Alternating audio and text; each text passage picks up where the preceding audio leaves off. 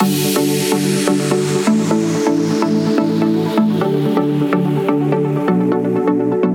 listening to the Mindful Biz podcast. I'm Alison Morgan, business coach at Relauncher. Joining us in today's episode is Bahar Etminan. She was CEO of cosmetics industry powerhouse Brandmakers, general manager of luxury imported BMI, where she reigned over labels such as Gucci and Hugo Boss, plus many others. She was also the youngest ever general manager at Bobbi Brown and Origins in Australia. In 2005, Bahar launched Australia's first distributor-owned beauty e-tailer, Rescue, and has recently launched Rescue Me Academy, an online education platform capitalising on the trend towards binge learning. In this episode, we talk about Bahar's journey, facing bankruptcy and what she did next. We also talk about launching her online advertising-led publishing platform built on the customer base of her original e-com site, and also the launch of Rescue Me Academy. Hi, Bahar. Thank you so much for joining us here today. How are you? Hi, Alison. So throughout your journey, you've had such an interesting career. But before we dive into it, I thought a great place to start would be for you to introduce yourself to the listeners. Well, in my current incarnation, I'm the editor and publisher of a women's lifestyle site called Rescue. That's RESCU without the E. And also an online business, an online education business called Rescue Me Academy. But I've had a long and winding road to get here. Originally, after I left university, I was in the cosmetic industry, and it was my first love. And when I was 27, I was headhunted to the Estee Lauder group of companies to run their Bobbi Brown and Origins brands as the brand general manager for those two brands when I was quite young. And it was an honour and a pleasure and an incredible learning experience to do that. Did you feel like you were thrown in the deep end? No, it wasn't. It's an incredible company, Estee Lauder Group, in that their induction program is really second to none. I was sent to New York for the first month before I started my job, where I was trained personally by Bobbi Brown and, the creative director and founder of Origins. I was able to work in stores before I became the general manager of my market, which was amazing. And I worked at Saks Fifth Avenue. I worked at the Flatiron store for Origins so that I really understood what a consumer experience was, what a salesperson experience was. So it really change the way you do leadership in your own market when you've done that 360-degree experience, particularly in the hometown. So when I joined Estee Lauder Group, I actually have never felt more prepared in my life. What I wasn't prepared for is that I was quite young and I didn't understand the politics of such a global business, and I was absolutely horrible at it. Yeah, I was in the Unilever group. Similar. And the foundation that I learnt in those early years was incredible. But you're right, there's a lot of office politics going on. And for me, the place where I really feel like I learnt entrepreneurial skills was I worked for John McGrath, who owns McGrath, who's the founder of McGrath, the real estate agency company. And I worked for him between the age of, I think, 23 and 27 in his marketing and conferencing side of the business. I'm very closely with him, and he remains one of my mentors today. And his entrepreneurial now and his incredible ability to just roll up his sleeves and get into things and have a helicopter view of business, but also be able to work in the trenches. I feel like that's where those skills are probably the ones that I call on the most on a day-to-day basis. Whereas the Estee Lauder skills were really, that discipline and structure of forecasting and, understanding P&Ls and business and negotiating big things. So, every experience counts. Yeah, we'll talk about mixing, the best of both worlds together, which has really geared you for where you are today.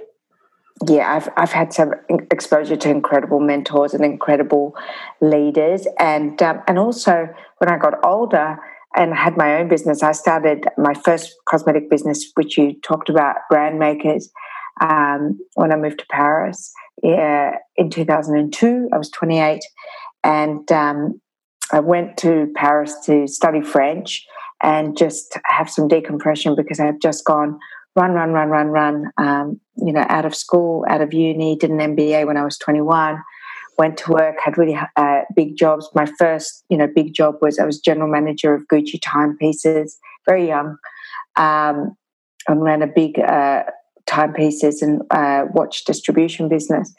And then Estee Lauder Groups, and by the time, I was 28, I was engaged. So I broke off my engagement, quit my job, and moved to Paris. And when I got to Paris, I was really bored, and I thought, I should do something. So I wrote an email to a beautiful French skincare brand called Caudalie, which is, you might see it in Sephora these days. And I introduced myself as the former brand person for Bobbi and Origins.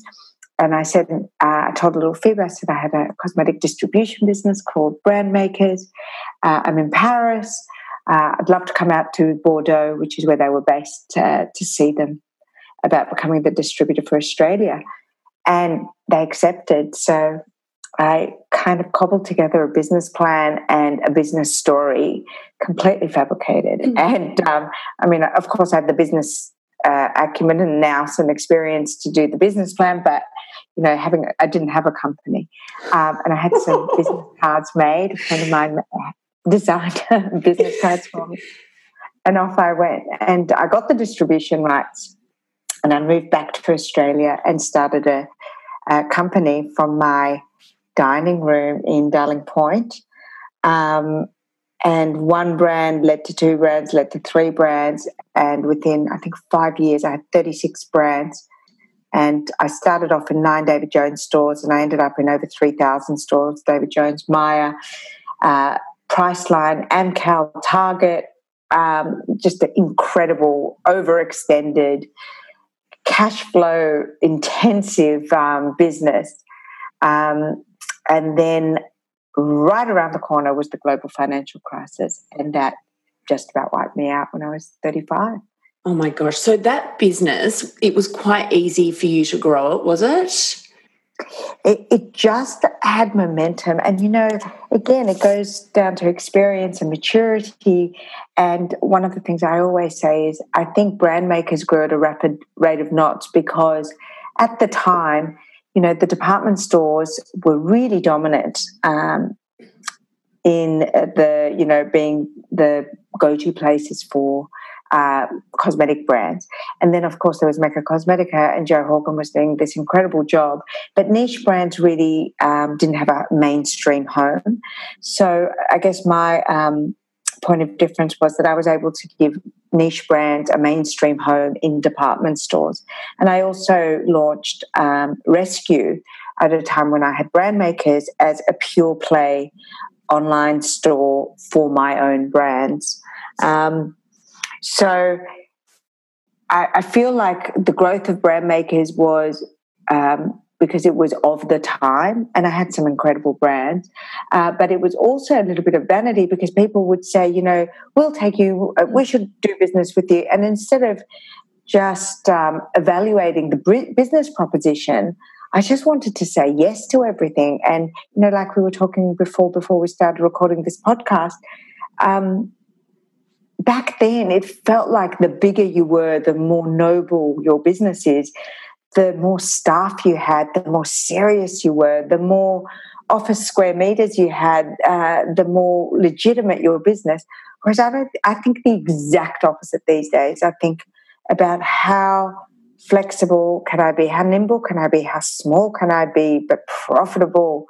And I say no to so many things. Yes. Well, times have changed. I mean, really, in a way, you were ahead of your time, the way that you just started something up and then went off. I don't think there would have been many people doing that back then. No, and I think, the internet was in its infancy and online businesses were in their infancy. But, my online business literally rescued me because when the GFC hit Australia, I lost on 3 foreign exchange currencies, and the bank margin called me for about $500,000 and gave me 2 weeks to pay them back. And in order to kind of cover that cost, I actually had to sell everything that I had. And everything that I had in the business was stock. So once you sell your stock to pay back the bank, you've got nothing to sell to stores. Once you have nothing to sell to stores, you have no need for staff, but I had to pay out contracts. Oh my gosh. Like in 2 weeks, I literally closed down, a multi-million-dollar business, but to close it down cost me another $460,000. So I went from having $500,000 in debt because of the foreign exchange problem to having $960,000 in debt because of the closing costs. And, my other option was to go bankrupt, but, I was 35. I didn't want to go bankrupt. I really believed that there was another way and that I'd be able to somehow regenerate and, refocus and start again. And I had a property that I was able to double mortgage. So I was able to clear that, immediate debt and then just get back to work. And Rescue, the website that I had where I was selling the products, also had a database of subscribers for this thing that I created called the Rescue Report. And I was able to, stop selling products on it because I had nothing else to sell, but I was able to use the database to sell ads to, you won't believe it, but David Jones were my first online advertiser. They loved my database. Oh my gosh. So I was able to start again, and I re-engineered myself as an online publisher. And I asked every famous person that I knew, from Alex Perry to John McGrath, Anthony Bell, nutritionists, makeup artists, you name it. I reached out to them and I said, would you write for Rescue as an expert? I started publishing expert articles and selling ads. And I really just put one foot in front of the other. Yeah. And in 2 years, it became really successful, and I was able to eventually pay off the $1 million debt that I had and, have a business again. But oh gosh, there were some dark days. I was just about to say, because when you were told you had 2 weeks, like when everything just crumbled, did you have any inklings that this was coming, or was it really just out of the blue? Look, I had inklings that I knew the GFC was a problem, and I had some supplies in the US that had started to go very wobbly. I had orders that weren't being fulfilled. I had big orders from, big retailers in Australia, but my US suppliers and the brands weren't fulfilling. And at one point I got on a plane and I remember going to Florida to meet with one of my brands who wasn't delivering. And I got there and I took my mum actually with me. And they had padlocks and chains on their door. They'd gone bankrupt and not told me because the GFC had already hit the US. So, yes, definitely I knew that. But, my naivety and my mistakes were manifold. And one of them was that I didn't hedge my foreign currency and I was exposed to multiple currencies. I also, my, retailer agreements, they changed a lot of their terms. So, where they used to pay me in 30 days, they moved it to 90 days. I had big orders literally on ships, and then a retailer would say, we thought we were going to take this for 460 stores, but we're only going to take it for 20 and now we're going to cancel. So a lot of those things happened because of the GFC, and I didn't have the experience or the cash flow or the buffer really. Yeah. So did you launch Rescue before this stage?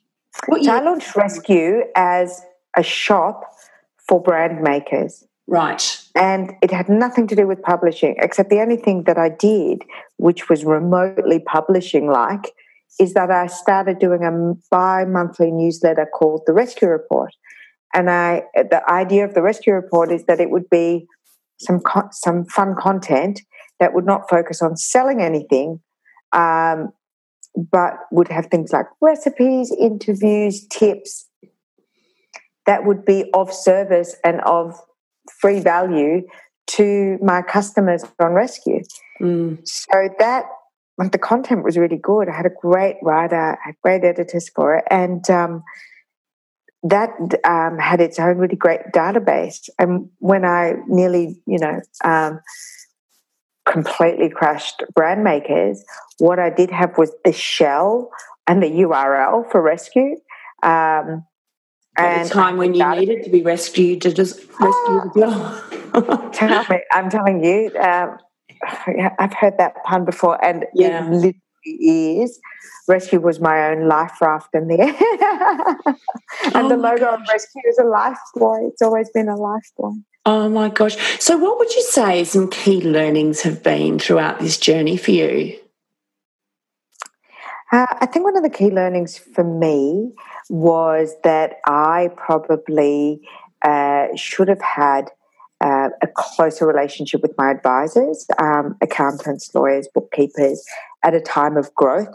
I think that you take your hands off the wheel the second you start becoming very profitable or growing. When you don't have any money, you're aware of every cent. When you start having lots of money, you start losing focus of the detail. So I think since then I've learned to be very detail-oriented about cash flow, about trading terms, about overheads. The other thing that I learned, which we talked about before, was being nimble, being able to scale up and scale down. I now like to think of it in a 24-hour cycle. I had to once do it in 2 weeks and it nearly literally killed me. So now I always think I could scale up and I could scale down in 24 hours. And I have no personal debt in the business, whereas I was, I had given all sorts of guarantees and stuff to the bank last time, and I would never do that again. Well, you're dealing with the product, so it's different as well. Yeah, and I was, of course, exactly as you said, inventory ages, so it's always a ticking time bomb, and all of your cash is, sitting there in inventory. And there were just so many movable parts. So for me, digital was just such a breath of fresh air because my inventory was virtual. That's changed. The digital space has changed. And I guess now with Rescue Me Academy, which is my online education business, I've created products, and the products are online courses, online video courses. But the beautiful thing about those is that it doesn't age, and it's borderless, and you can be living in Finland and, buy our relationship course. You could be living in Monte Carlo and buy the Be Your Own Makeup Artist course with Nigel Stanislas. So it's a whole different way of looking at it. So, for me, I get offered distribution rights for all sorts of things, and my hands start to shake. I'm not surprised. Never again. Yes. Well, you've learnt that, and it's time for a new chapter. So talking about Rescue Me Academy, that's focusing on beauty, relationships, wellbeing and health. Is that correct? It's actually focusing on all the pillars of life that make life more fabulous. I wrote a book about 4 years ago called Rescue Me, An Expert's Guide to the Life More Fabulous. A makeover guide for the life more fabulous.